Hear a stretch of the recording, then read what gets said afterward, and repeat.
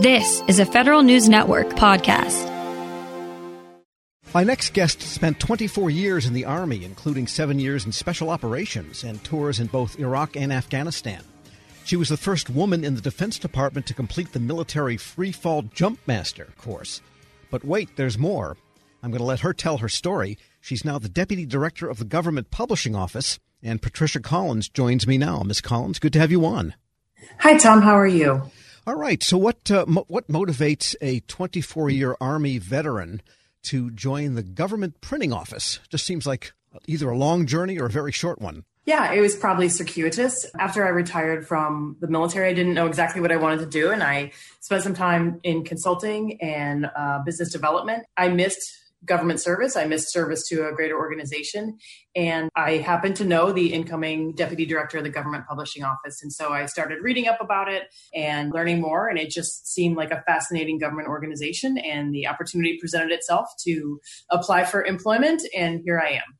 And of course, besides the many physical accomplishments that you had in your Army career, you also have a background in IT and some of those supporting parts of the Army. Tell us some about that. Sure. I spent most of my career doing information technology. So in the early days of 56 kilobit dial-up and brand new email into certainly where we are today with some of our technology. So I've watched the evolution and enjoyed that progress. And so watching that now at the Government Publishing Office is pretty impressive also. Yeah, I guess GPO has really itself made the journey from a purely ink on paper with rollers and printers to they still have output on paper, but it's totally electronically driven nowadays, isn't it? Right. And it's almost totally.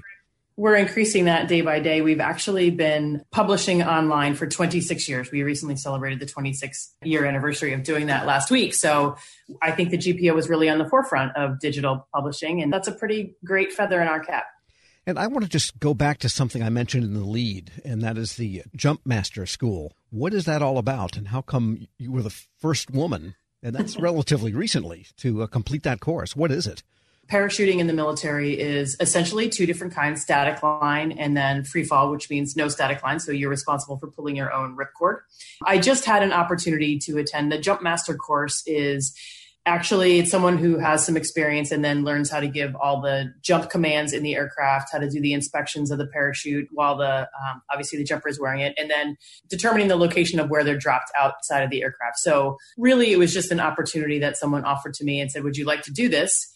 And I said, yes, I would. And I didn't know at the time that I went to the school that no woman had gone before. So it's not that it was particularly physically hard or technically hard. It's just that I was the first woman given the opportunity. Certainly there are more of us or more of them because that's not my job anymore. And I think the other thing that is interesting to your character that I left out of the lead is that you had an accident in a sport that you love, and that changed your life, and you recovered in a way that is remarkable.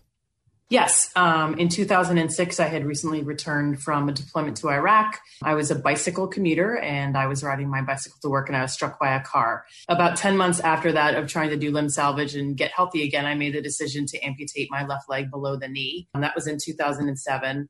The Army took wonderful care of me. I still to this day have my prosthetics made at Walter Reed. So I was able to rehabilitate well enough to stay in the military for 9 more years, deploy to Afghanistan. And then upon retirement, I trained for and earned a slot on the 2016 Paralympic team in the sport of triathlon. How'd you do? I was a top 10 finisher.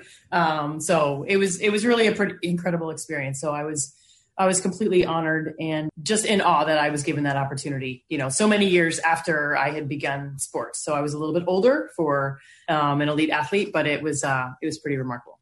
We're speaking with Patty Collins. She's now the Deputy Director of the Government Publishing Office. And what are your goals for GPO now that you are there? Because I know Hugh Halpern, the director, has some pretty ambitious plans and has been driving pretty hard in the less than a year that he's been there. Yeah, certainly Director Halpern has shared his vision with me that we are running hard toward becoming a fully digital organization. Of course, we're always going to have some of our legacy tasks, which is beautiful. I've obviously been around the plant and seen some of the incredible work we do with the marbling and the bookbinding and things of that nature. But we are very much headed down the path of technology. Obviously, in the current forefront is the Government Publishing Office has not closed down because of COVID. We're certainly at a minimal manning. We certainly are producing products. In the news recently, the State Department said they're going to begin issuing passports again. Well, we print those blank passport books. So we are a few weeks away from really ramping up our physical return to work. So that's on our forefront. And then certainly we've had a very easy go of teleworking for those of us that can. I did all of my onboarding virtually.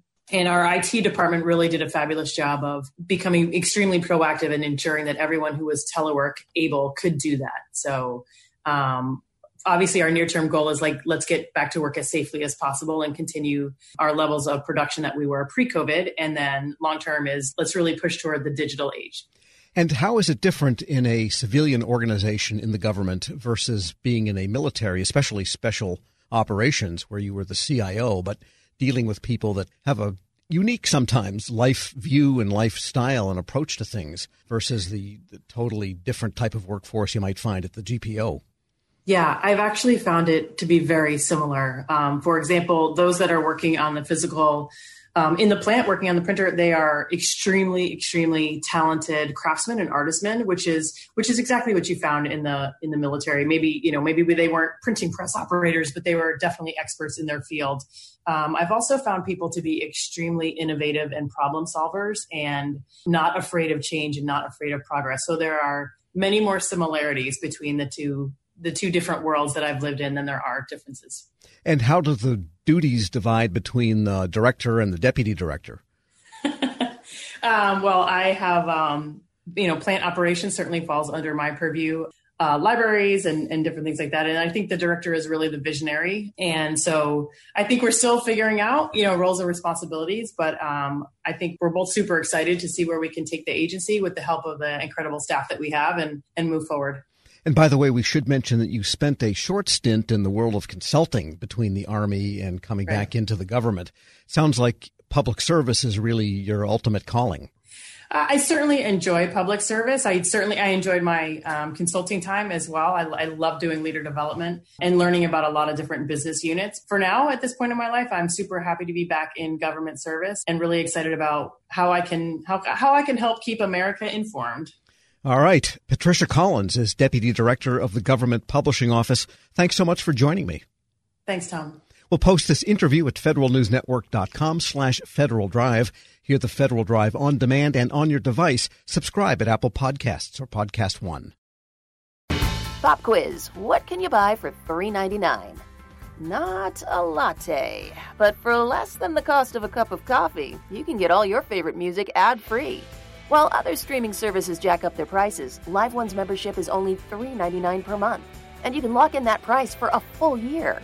Join now to get the best deal in music with 0 ads, unlimited skips, and maximum audio quality. Get the music you love at a price that fits into your budget with Live One Plus. Check out liveone.com/bestmusic for details. Explore today's must-have trends and innovative styles at Mrs. B's Clearance and Outlet. Shop one-of-a-kind finds in today's must-have trends. Explore wall-to-wall deals, furniture, flooring, mattresses, home accents, seasonal favorites, and more. Discover unique new home decor, pillows, accessories, and more. There's something perfect for your style and budget. There's new inventory every day at up to 80% off suggested retail. Discover the style and savings of the new Mrs. B's Clearance and Outlet.